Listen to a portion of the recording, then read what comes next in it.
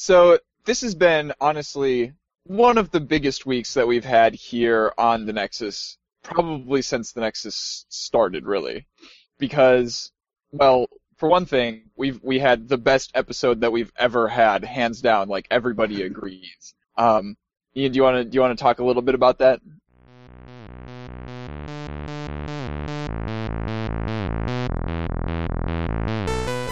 This is 8-Bit, episode 104, Pretend to be whoever you need to be, on Saturday, January 31st, 2015. And now, critically think for yourself. This episode is hosted by Ian Buck and Ian Decker. Sure. So if you guys remember back on 8-Bit episode 89, I believe it was, when Buck had to leave, I believe this was the day when you were in St. Petersburg. Yeah, because I remember listening to it on the bus on the way back. I had my band director, GPM, in as our guest. And something that he had mentioned on there was possibly wanting to come back and do a talk about music, or specifically music in video games. So we had that talk. So it was talking about sort of the psychological effects of music in video games, a lot about how they, just through the music and the different things that we associate through the music, they help to paint the world around you, and sort of those different associations that we have, why we have them, a lot of the theory behind a lot of the music that goes on, and like how a lot of the tensions and those specific things are made, as well as essentially likening good, well-done video games with good, well-done stories and soundtracks to opera. Mm-hmm. And how good video games are, in essence, the modern-day opera, because it has dramatic story that the audience follows along, as well as there's basically continual music that is adding to the storytelling experience itself, both making the mood for the scene as well as the scene around in which the game is happening. So if any of that sounds interesting to you and want to hear us talk about that a little bit more and sort of just extrapolate on some of those ideas, or even if you want to just listen to it and then send us some feedback with your thoughts, feel free to go and check that out. And that's actually on the nexus.tv/episode/TED2. But you only type the TED once. Yeah, you only type the TED once. Yeah. Sorry. Just go and check it out in the show notes. You'll see it there. Or just go onto the nexus.tv and you should see it up on there as well. But yeah, like, and everything that he mentioned obviously also applies to, like, movie soundtracks as well. But we were talking about video games because that's what we know. So no, any sort of storytelling medium. Whether that be games, movies, opera. I mean, it's kind of hard to talk about the music in books. Well, as he was saying, there's a very different thing in books. Our books have a very different feel from video games. So, well, yeah. It's hard to talk about music in books. Sorry. Yeah. I don't even know what I'm trying to say there. Yes, I agree with you. So the other thing that is big is, for the first time, we've finally gotten off of our butts and we've started streaming on Twitch on a regular basis while we're gaming. So I think the last time that I really streamed before this week was when I was visiting you down in St. Peter at the end of the last school year, and we had the Ian challenge. That was pretty awesome. But so yeah, this week we started up Borderlands 2 again for the first time since I left for Sweden, I guess, and streamed that a couple of times. I'm planning on every week when I get together with Sam to eat lunch, we're going to play some game on my tablet and we'll stream that and have a bunch of banter. The banter will be the real draw. Probably not so much the whatever game we're playing. But sounds we're like you and me in this podcast. And so I do have some co-op games for my tablet, but I also have, we're also thinking about doing the same kind of thing that we did with Outlast, which is, playing a single-player game, two-player, in a way that, is totally awful, but hilarious. Oh, God. I might have to watch this now. Yeah. When is this happening? So that'll be probably around 1:30 in the afternoon every Wednesday is when we're getting together. If I'm around, I'll definitely watch. I might be busy with class, but if I'm not, Exactly. I know it's a weird time of day, but that's the only time of day that Sam and I have that we can get together in the same physical space. So, and then I've also been thinking that we'll probably have to use your computer for this, but once we set up Twitch streaming from your computer, we can probably stream 8-bit while we're recording it, so that people can watch and listen live. That shouldn't be too difficult to set up. No. That could be kind of fun. Mm-hmm. Wait, does this mean I have to keep my shirt on now? Oh, you're right. Maybe we won't do that then. We'll see. Maybe every now and then for like special occasions. Like yesterday, that would have been really cool to have a live virtual audience. I know that's a little bit of a contradiction there. No, not really. I mean, it makes perfect sense. And then, if people had questions to send in at the time, then, at the end of the episode, we could have had JPM answer them. That would have been super cool. Yeah. So we could have a follow-up, Ted, sometime with that. Yeah. I know he said he wanted to talk about it more, and hey, we talked about it for like 2 hours. It was, the episode came out at like an hour and 43 minutes or something like that. But it's totally worth listening to, even if you have to kind of, put it down and then come back to it later. It was a great episode. Very, very fascinating. Now, why is it? What? Why is it that every time I find myself in charge of something, or like a show on this, it turns out really well? Are you referring to more than the 2 JPM episodes, or? I mean, like those 2 episodes, the episode when I had Austin on because you were doing something, that was episode 69 when we refrained from making jokes. Oh, yeah. Yeah, I was so mad that I missed episode 69. And we talked about, like, TCGs, both online and not online, or online and offline in general. That's right. I remember that. Maybe I should try and put together a show like once a month. Yeah, with a more unique topic than this week's news. And I mean, that would also give you a break too. Yeah, I take this way too seriously. So, we got some feedback from Andrew, of all people. He says that he thought that Sasha couldn't play Star Citizen. What happened? Well, I'm not exactly sure what was even wrong. But, like, I played Star Citizen way back when the Hangar module first came out, and then I had to, like, fiddle around with some configuration files to get it to actually show up in 3D, so that I could play it, because it's in CryEngine, so I knew that, like, 3D would not be difficult to figure out. And I figured it out, and then, like, during one of the subsequent updates, because, they were pushing out a bunch of updates at that time, it stopped really working. Like, it would get to the loading screen, and then it would crash. And I didn't really go to much effort to figure out what was wrong because there was nothing to do. It was just the Hangar. But since I came back, obviously they have Arena Commander now, where you can actually go and, like, do races or fight in a simulation. And so I basically just uninstalled the entire game and then re-downloaded it. And lo and behold, it works. It's like the 5-minute miracle, but with software. Yeah. I guess that works. So the next thing you commented on was, yes, everything... Speaking of the 5-minute miracle. Speaking of 5-minute miracles. Yes, everything of mine has worked after being turned on with enough power. And this was in reference to my computer adventure, I guess I would call it, over the past 3 weeks of trying to get Skuja fixed.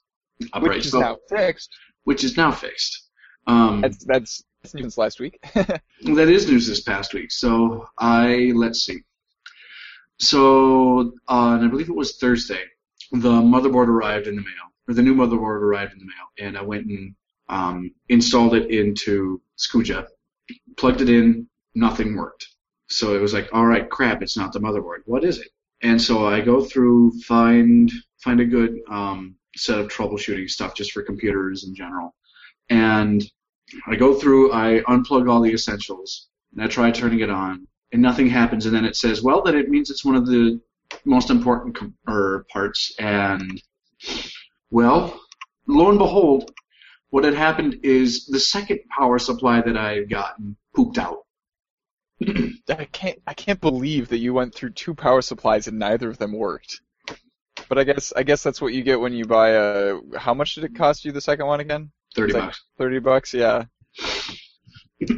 Ironically, I found the same one, but new, for like $50 at Best Buy, and that was the best price for any of the power supplies that I could find calling around. Well, it's good to have you back in business. I'm glad to be back in business. I mean, I missed some of the stuff that I had without the computer. Like, I would just go and run because I didn't have games to play to distract me, and I was okay with that because I was working out. And I was getting to bed on a regular time on a regular basis because, hey, I didn't have games to distract me. So I don't plan on forgetting those lessons anytime soon either, though. Yeah. So. Andrew says that Jeff should definitely be spelled with a J, just like Sean should be spelled with a W and an H. Well, yeah, there is a lot to say for having a completely phonetic alphabet in a language, but it's kind of late for that for us. Oh well. It's the English language. You're not going to get everything phonetical just because of how much we borrow from things. Sorry. SEAN works just as well as GEOFF for those spellings. Yeah. And I know that there have been some actual people who have been named Ladasha, L-A-A, such that you would think it'd be pronounced La. So there are conventional spellings are have been going out the window for forever. So. I'm growing a little skeptical of the Ladasha thing because everybody who's told that story to me claims that it's like, yeah, somebody at my school was named Ladasha, but like I don't think anybody's ever actually met them. So it's sounding kind of like an urban legend to me at this point. I don't know, maybe I should go on to Snopes and actually research it. But who has time for that? On Snopes.com, L-E-A, legend. So does that mean that it's not true? Is that what the legend label means? No. Talk to me, Ian. What's it saying? Sorry, I'm on Snopes right now. Yeah, well, what's it saying? It's not saying anything. It's not saying anything. It's either been confirmed or denied. Okay. And then the final thing that Andrew says, and I have no idea what he's referring to because I don't remember what we talked about last week. He says that the word that Decker was looking for with his British show is critical. I guess you were making accents towards the end of the show or something? Was this before you started doing Ubby-Dub? Oh, I shouldn't have brought that up. Couple? No! Couple. There we go. On to headlines. On the headlines. Actually, I have no idea what that's referring to either. So, everybody, if you want to see the links to the articles that we are about to talk about, go to thenexus.tv/EB104. That is where the show notes reside. So first things first. Ken Levine, probably one of my favorite game developers. He's kind of a celebrity. He's given us some more details on his next project. So it is going to be a first-person, probably a shooter, likely sci-fi, and the narrative replayability that he's been talking about ever since, finishing with Bioshock Infinite has basically been validated by Middle-earth Shadow of Mordor and how much everybody loved, like, the different orcs being, different named orcs every time, and the, what was it called? The system where you have a Nemesis system, yes. Yeah. I mean, as a completionist, it gets a little frustrating when there's more enemies, I keep on killing them, and then there's more that pop up. I can never finish. So, I mean, you just have to eventually accept that you can't always. I mean, you have to learn that lesson for real life as well. Yeah. Might as well get it in a video game first. I guess. Where actual consequences don't matter? Usually. Usually. Unless we happen to be in a movie about, like, the video game where when you die, you actually die in real life. Well, there was an anime that Katie and I actually made a reference to when we had her on a couple weeks ago, that the whole premise of that show is that. Something alpha something? Let's see. SAO, Sword Art Online. Okay. There was also a Stargate episode where it had a simulation. I remember that. That wouldn't let Teal go. I remember that. Yeah. And then Oh, shoot, what else was I going to say? Actually, we will talk about some real-life consequences about video games a little bit later in headlines, though. So that can actually happen, but you'll see. In the meantime, talking about more music and music documentaries, particularly it was a good week for music. It was a really good week for music stuff. So League of Legends has come up with its own music documentary. It's a free documentary to watch. It's about 45 minutes long. Now, I haven't seen the documentary itself, but I have seen the preview that they set up for it.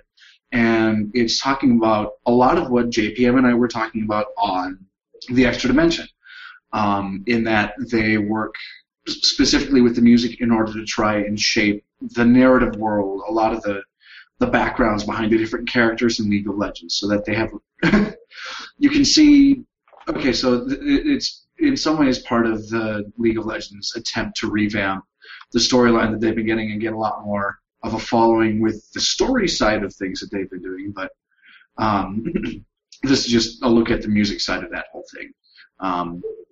So if you're interested in how some of those tracks are made, go and give that a look, as well as if you want to download a lot of those tracks.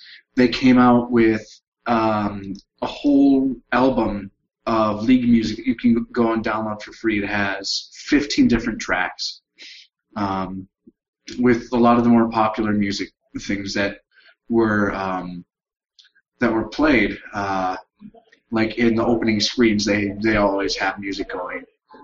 So like the login screen, the loading, or not loading, but the installer, the downloader, patcher, updater thing? Yeah. I'm just throwing out all the words that I can think of that can possibly describe it. That's exactly it. Okay. And is there any of the like in-game music as well, or? Maybe. I think it's, for the most part, I think it's just different things from the different champions. So there's like Braum and Get Jinxed. I remember that one. The tiny masterpiece of evil! And stuff like that. So if you like music, go give that a listen. Now that we have started recording the podcast right now, you know, you could have muted yourself before yelling. I did. No, I did. You did not. There's a little switch out here. I totally. Oh god damn it! It's coming through my.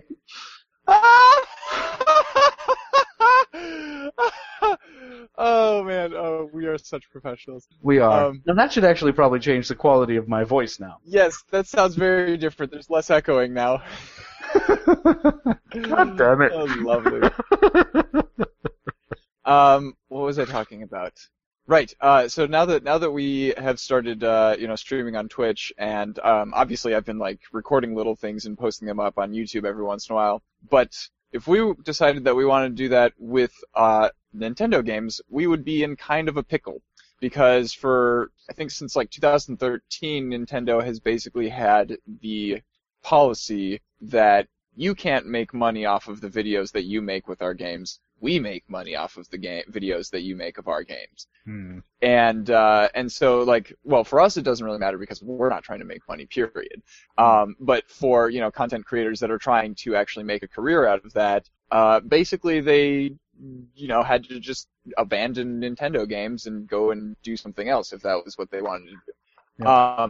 So Nintendo is now starting up an affiliate program where content creators can get a share of the profits from their videos.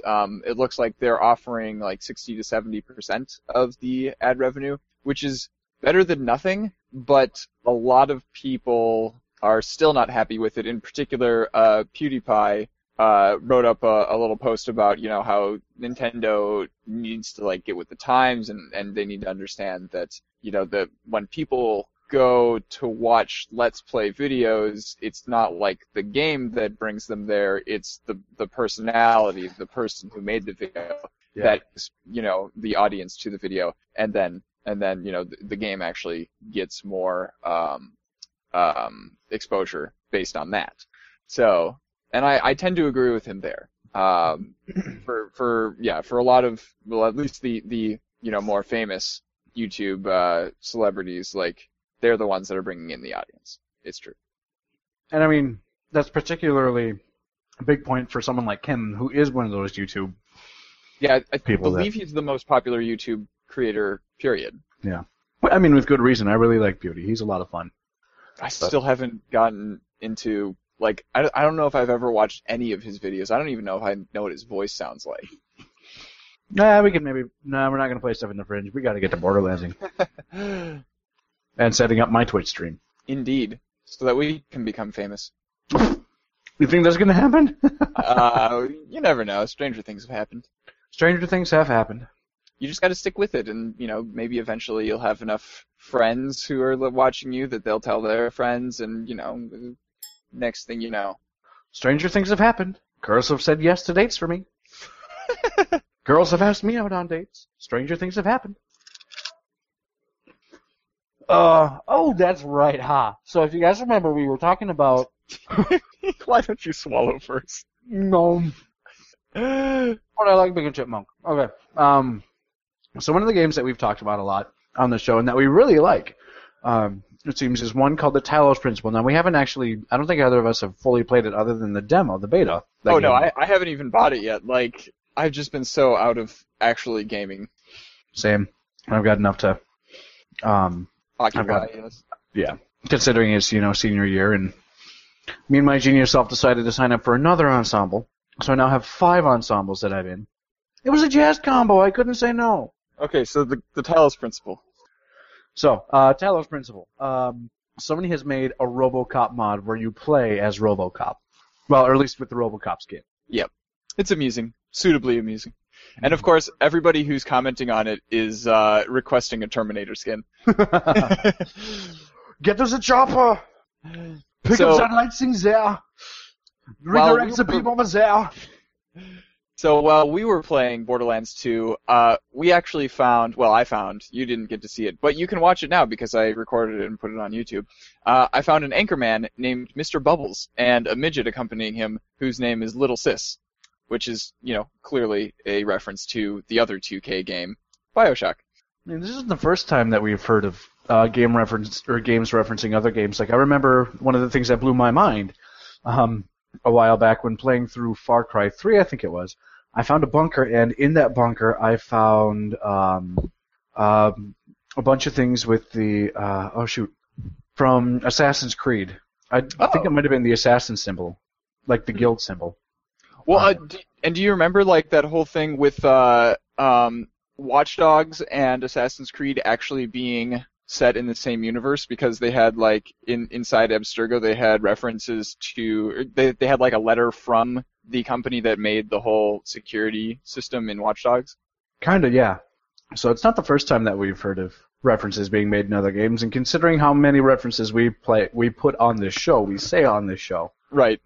If we enjoy them this much, then there have to be other people that enjoy them that much too. And yeah, those ones aren't too surprising because they're all from within the same publisher. But like, I remember the one in Skyrim that was the notched pickaxe that you can find at the top of a mountain, and that was like clearly a jab at Bethesda's own legal team who were trying to sue Mojang at the time for scrolls.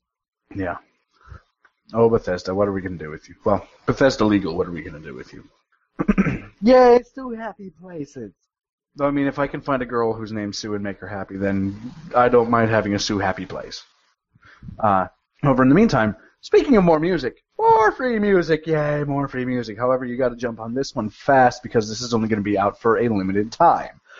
So my game of the year was Dragon Age Inquisition for multiple reasons. One of the things that you were able to do in the game is there were several bards, and you got to go and collect the different songs and hear the different songs that they would sing. Well, EA has made all of those songs available for free. So you can go and listen to all the tavern music for free. And you can download it and have it for forever. No, 5 ever. That's longer than forever. 5 free. Brilliant. And even if you miss the for free time, it'll be on sale, wherever digital music is sold afterwards. I like that too. But I like free better, yeah. I like free better, yes. So since we've started Twitch streaming, it can be rather daunting and confusing when you first get started up. But lucky for us, PC Gamer literally just published a quick guide for starting your streaming career. It was just like 3 days ago that they put up this article. Also, if I suddenly go offline, it's because something's burning. Because I can smell something that doesn't smell right, and I think something inside my desktop is like... I hope it's just dust that is getting heated by, like, the cooling system and making a burning smell. But Let's hope. Let's hope. Tell you what.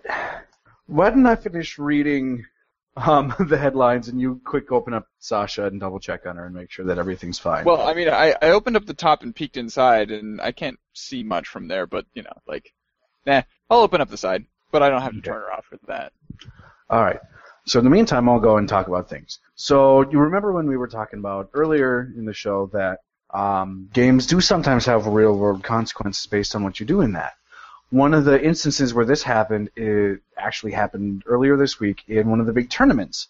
There were 7 players from Counter-Strike Global Offensive, specifically from the iBuyPower team, that were accused of and caught of fixing matches. So what they did is they would take a bunch of one sec. Okay. So match fixing, what they would do is they were taking a bunch of like skins and whatnot and transferring them over to different accounts, and then having those accounts bet against them. Because the odds were so good for their team, they then threw the match so that they were able to capitalize on the betting of those odds and whatnot and gain a profit out of it. However, when something is like banned in real life sports, you probably shouldn't be doing it in esports either. Yeah, you'd think. So now, yeah, it's been a bit of an uproar for all that fun stuff, and they have been banned for life from the professional, at least Counter-Strike Go world. So probably not necessarily much anything. They probably won't be allowed to play anything professionally other than that. Not other than that, just professionally, period. Yeah. Okay, so this next one is a little technical, and I'm not sure if I understand exactly what's going on because I'm not like, a hardware engineer or anything. But so what's our favorite graphics card at this point for, price to performance ratio? GTX 970. Easy. Quite. Yeah.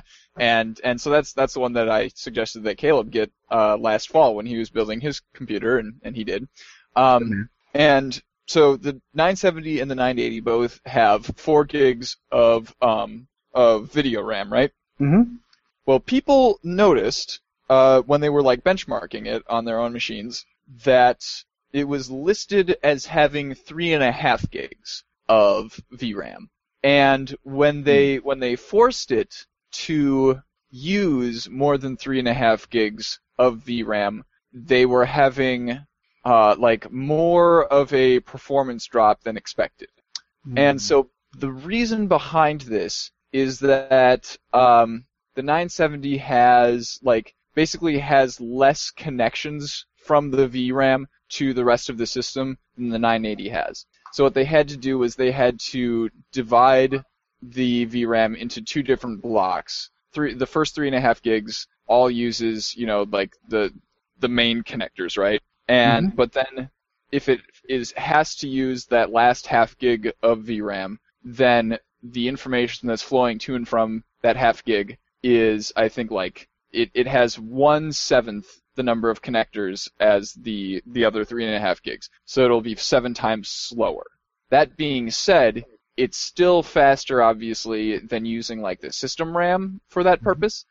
And they say that the reason that this was so confusing and users weren't aware of this was because there was actually a miscommunication between the engineering team and the marketing team or the PR department or whatever. And I read somewhere that they're coming out with a a driver update to like alleviate this, but it's a fundamental like hardware. I don't know if I would call it an issue but like it's part of the hardware design, so you can't just like fix it with a software update. Yeah. But yeah, I don't know. I mean, even so, there aren't any games that use that much VRAM at this point. So at the moment, it's still a great graphics card. Yeah. I mean, it might just be a little bit less future-proof than you think it would be. I would still buy it, though. Still damn good for the price. Oh, yes. So I like talking about like global things and global news and whatnot and all that fun stuff. So Greece has just appointed a new finance minister, and get this, he used to be Valve's economist. So either he's going to be giving everyone free hats, or we're all going to get those really cool little Grecian hats. Oh, Spartan helmets for everyone! Spartan helmets for everyone! This is happening. In all seriousness, though, like, hopefully his experience with the virtual economy of Steam helps him to, grow the real economy of Greece, because they're kind of hurting. Well, they're hurting for a lot of reasons. It's that, there's because they've just been having so many issues in the country. There's been a lot of people who have been up and leaving, particularly like the more intelligent people. So they're losing a lot of their brightest minds. And yeah, why do you think that they're all leaving? Because there aren't economic opportunities, right? Yeah. So like, yeah. So let's definitely hope that this gets things up and running again. So this next story is kind of strange. Firstly, Joystick has closed, and I was never really like a heavy reader of theirs. I don't remember the last time that we linked a Joystick article here on 8-Bit. But rumors. Golden Joystick Awards. No, that's not on Joystick. Wrong Joystick. Got it. Sorry. Yeah. Pardon my derp. But so yeah, what was I saying? Right. So rumors started going around that Joystick was going to be closing, and because of that, obviously Joystick is a news group, right? So they had to report on the rumors that Joystick was closing, and it resulted in this like strange kind of self-referential article that was trying to kind of be humorous, but like and wasn't confirming that they were closing, but it was like heavily hinted that was true, and I mean and it's really short, so I'm just going to read it. AOL is likely to shutter. Joystick reports Recode. Hey, wait a minute, that's us. Well, we may as well handle this the same way that we've been covering the video game industry for 10 years. Quote, we do not comment on rumor and speculation, one staffer told us, wishing to remain anonymous, preparing for their lucrative PR career. Others are still trying to figure out next steps. Another anonymous staffer said, we're still working until we can't. Sources tell Joystick that the staff is aware of the closure, but corporate hasn't officially told them, so they are unable to acknowledge anything out of concern that it will cause immediate shutdown. We've reached out for more information. We will update as we always have, when we know more. And then the update down below that they are officially closing links to a Twitter update, which is strange because that means that Joystick themselves didn't actually have an article other than this rumor one about themselves closing. That's just weird. Yeah, it's super confusing. That's just really, really, really weird. What are we gonna do? Well. One door closes, another one opens. The Borderlands team is recruiting, apparently. So they actually haven't started working on another game yet, but they want to. They're not planning to yet, but they want to. So, Randy Pitchford, who I'm not 100% sure who he is. He's the CEO of Gearbox. He is the CEO of Gearbox. Awesome. Yeah. So he says in another tweet, hey, weird how those things are kind of getting big. We are recruiting for the next Borderlands. Where have you been for like the last 7 years? Facebook. Yeah, but like companies and famous people don't announce things on Facebook. That's just for interacting with your friends. Yeah. But we are recruiting for next Borderlands. This is the big one. Industry badass?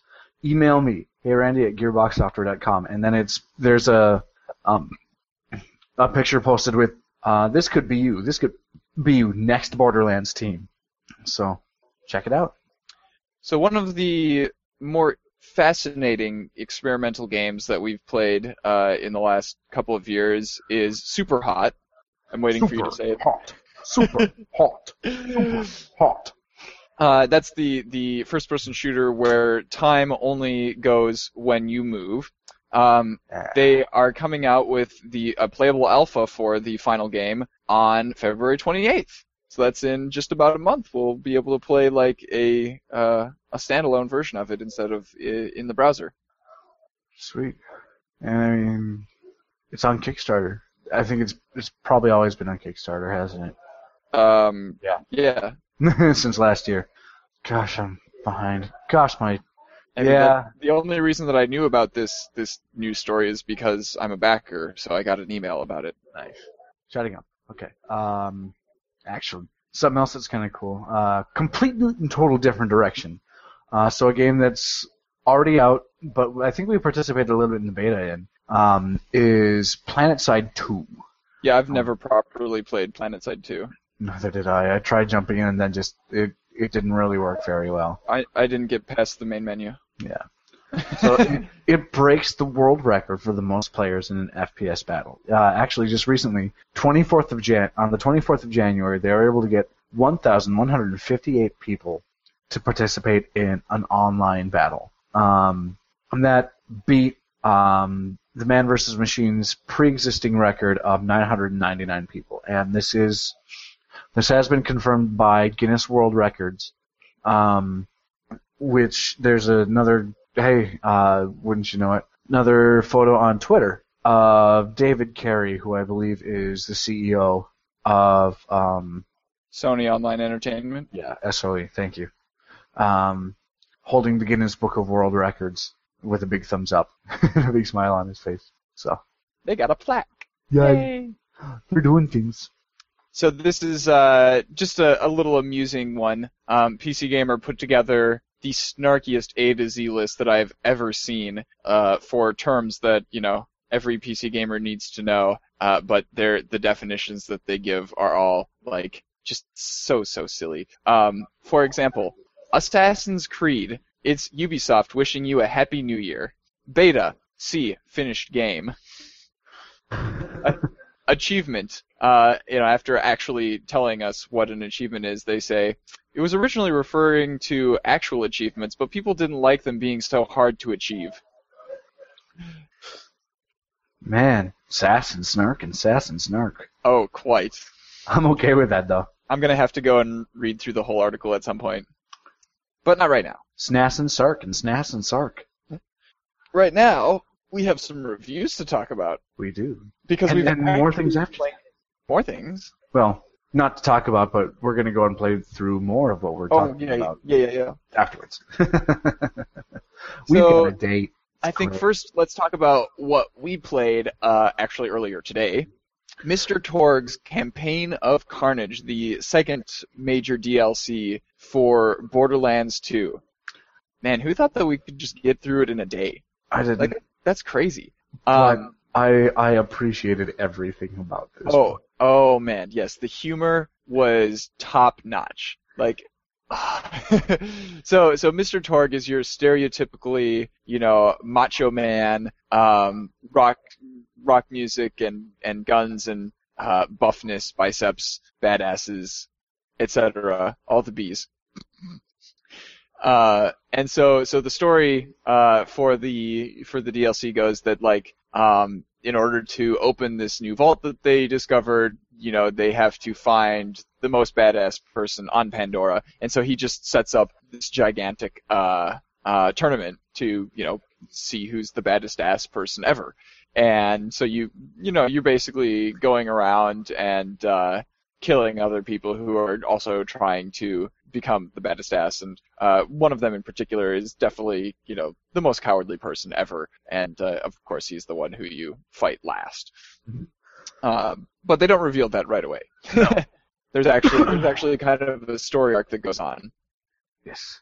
Lynn and I'm looking up voice actors for this stuff because we had talked about how the bad guy sounded kind of familiar. So just trying to see if there's anything that we know him from. I'm not seeing anything, unfortunately, but Okay. But yeah, you get to see a few of the familiar faces from the core game again. Tiny Tina. Yeah, Tiny Tina, Mad Moxie, of course, Scooter. Scooter, this was the Cosley, get you one. Let's see, Sir Hammerlock was there. Some bunch of new fun characters. Kind of fun. There was a Tiny Tina version too. Sort of. Male Except that he version. was an obnoxious 16-year-old version. Yeah. Yeah. That being said, I appreciated them poking fun at all of the obnoxious hmm chillins that play video games.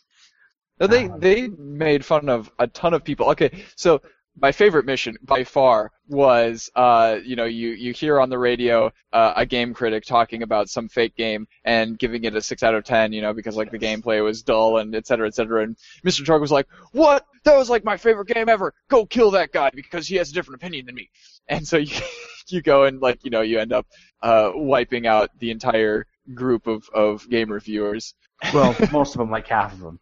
The main game the main game reviewer, and the people who work directly under him, and then the other guy who's there is like, hey, you've already killed the guy who gave you the better review. Can you not kill the rest of us, please? Yeah.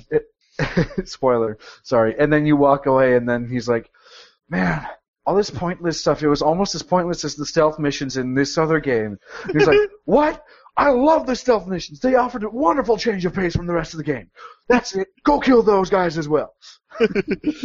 So yes, eventually you end up wiping out everybody. So Mr. Torg is like Macho Man Randy Savage on steroids. And then every single mission was a reference to some sort of classic rock song. So like Long Way to the Top, Highway to Hell. Burning Ring of Fire. Yep, Burning Ring of Fire. Well, actually that's a country song, but... Right. Barroom Blitz, which is Ballroom Blitz. And so it was just everything we love about Borderlands and just coming to us. Mm-hmm. So I'm still most excited for the final DLC when we haven't gotten there yet, but Oh yeah.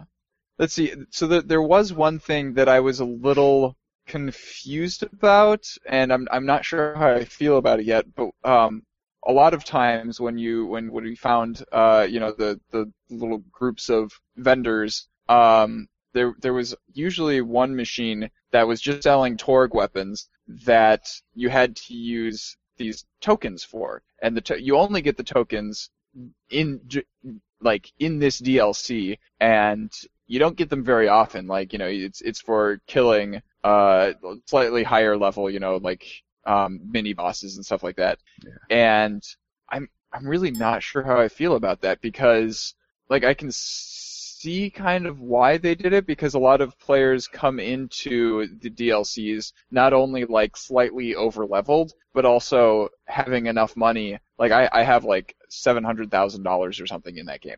Money is not even a problem for me anymore. not anymore. I can afford anything that we come across. Yes. And so I think that the tokens were a way for them to kind of gatekeep that stuff, but I don't want that to be the case. At this point in the game, I'm not here for the progression anymore. Yeah. I'm here to just kind of be entertained. Yeah. Are you ready to be entertained? And yes, the DLC provides plenty of entertainment. Yeah.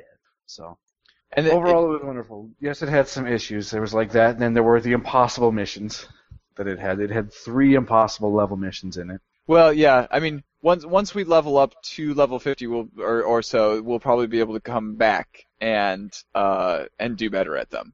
Well, I don't know if we'll necessarily be able to do better at the racetrack one, because that's just a matter of finding the shortcuts that we need. And actually, that one brings up another issue in my mind. I think more than any other Borderlands 2 area, I discovered we encountered way more just map issues. Issues with, for example, I accidentally fell through the world at one point. Yeah.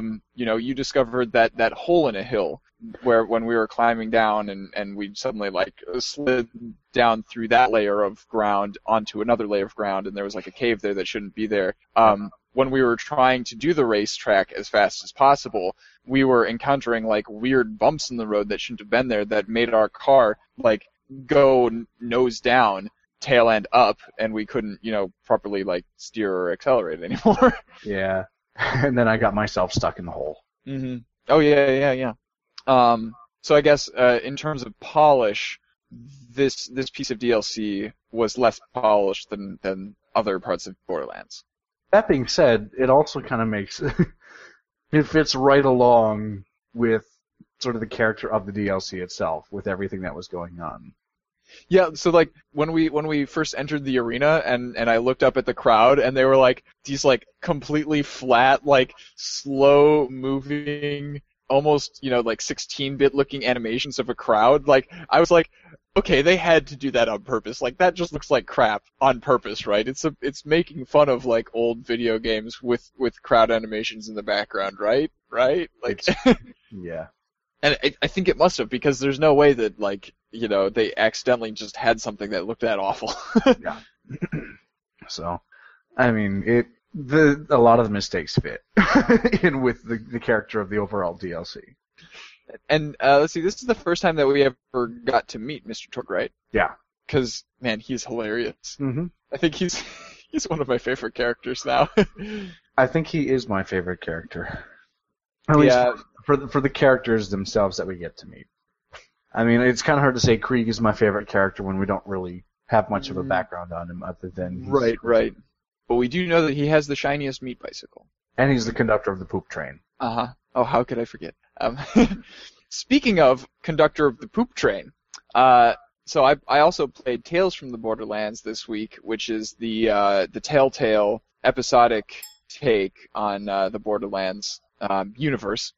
And the reason that conductor of the poop train reminds me of that is there was at one point when a character was talking to me and he said, like you'll pretend to be whoever you need to be in order to get the job done. And he was like, if she introduces you as a psycho, then you act like a psycho. And one of my dialogue options was, I'm the conductor of the poop train. And so I hope you selected that one. Of course I did. I made my character think that. He was just like, yeah, that's the spirit. So I guess I'll start at the beginning for Tales from the Borderlands. It has a lot of the stereotypical things that we've become used to in Telltale games. It's 5 episodes, episodic. All of the action is almost always quick time events. Like dodge in this direction or click here to hit somebody. And if you miss, then I guess you fail. But I never failed because those are not difficult quick time events at all. Obviously the much more interesting interactions are in the dialogue. Yes. And they really, really took that to a next level in this one. So they shook things up for the narrative by having the story be told from the perspective of 2 different characters, and you are playing as both of those characters at different times. So you've got one of the characters that you play as is his name is Reese, and he works for Hyperion, right? And so this is... Does he have peanut butter cups? No? What? Peanut butter cups? Yeah, Reese's. Oh my god. It's RHYS. Sheesh. Fine.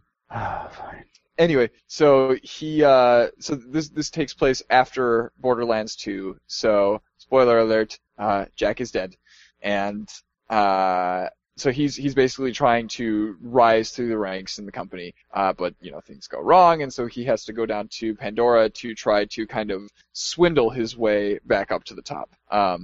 And at the same time, Fiona, the other character that you're playing as, she is a con artist, and she is to con him into giving her money, basically. And eventually the whole plan breaks down for both of them, and you go on this crazy adventure, but they both still hate each other at the end, I guess, because they're both kind of contradicting each other and arguing as a masked person with a shotgun is has them tied up and is forcing them to tell them this story. And They'll bang, okay? that'd be weird. But I guess it'd be nice therapeutic sex. Sexual healing.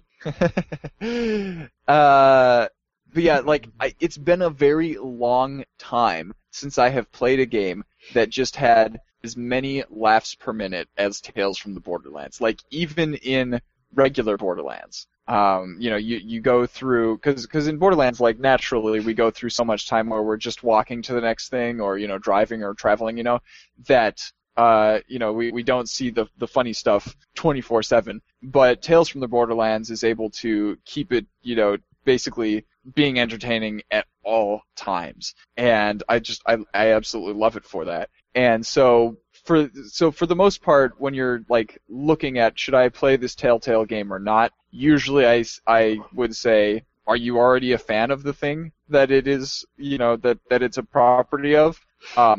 But Tales from the Borderlands actually is like good enough, is entertaining enough that I think it would have wide appeal. That a lot of people would really enjoy it. Obviously, you have to have kind of the same sense of humor as you would as somebody who would enjoy Borderlands. But even if you're somebody who hasn't gotten into Borderlands yet because you don't have time or whatever, you should definitely check out Tales from the Borderlands because it is hilarious. It is hilarious, and it does interesting things with narrative that I haven't seen being done before.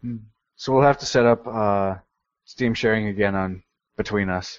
Oh, you don't have access to my library? Not anymore. Oh, okay. Well, we can do that right after the show then. Sounds good. Hey, speaking of which, are we at the end of the show? I believe we are. Oh, I guess we haven't set a reasonable price, have we? So I guess I'll just go for Tales from the Borderlands. For the first episode, it's definitely worth $5. And like I said, that's $5 for wide appeal, which is a lot different than saying it's worth $5 to me. I think that a lot of people, even people who aren't me, would enjoy it. Yes. Cool. All right. Well. And then, what do we think for Mr. Torg's Campaign of Carnage? What do we think is a reasonable price for that? Well, how much is it selling for right now? No, you can't ask yourself that question beforehand, Ian. You gotta critically think for yourself, okay? Well, okay, fine. Well, how much are they usually set at? And we can say, is it above or below the average for other DLCs that we've... I think I don't like that approach to figuring it out either, because okay, so based on how much entertainment we got out of it, I would say $7.50. I'd put it at a 10. $10? Okay. $10. Yeah, because it was entertaining, but it was a little bit. It did have some more flaws than I'm used to from a Borderlands game, and we just blew through it in a matter of 4 hours or something today. Yeah, so maybe $7.50 instead of 10. Then yeah, I'll agree with that. Plus, we weren't able to use our fancy new vehicles from the last DLC. So. Oh, the boats and stuff? Yeah. I wasn't really expecting that. That'd be crazy.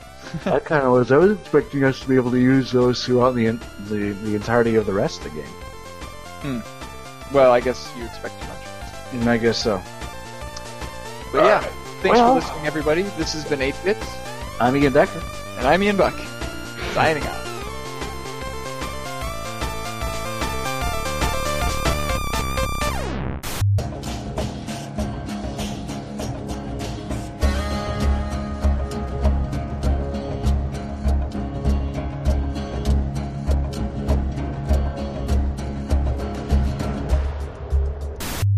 This is food. Oh. It looks like... What is it? Beef chop suey and fried rice. Looks good. It is. Wait, Matt says this looks good? Matt says it looks good, but then he whispered over to me, there are green things in there.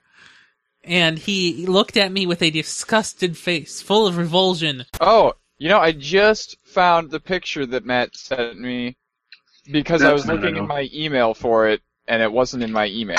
He told me it was in your email. It was out! And actually, there's... So, up at the top of the document, I just changed stuff from, being Sunday, February 1st 2015, to being what today is, which is Saturday, January 31st, Yeah. 2015.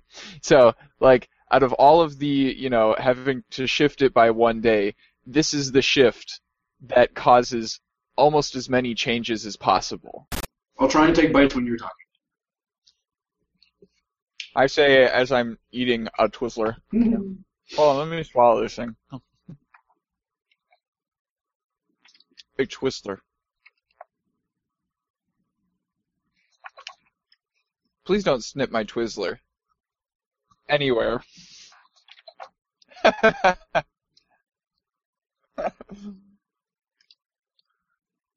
still haven't figured out what that burning smell is in my desktop.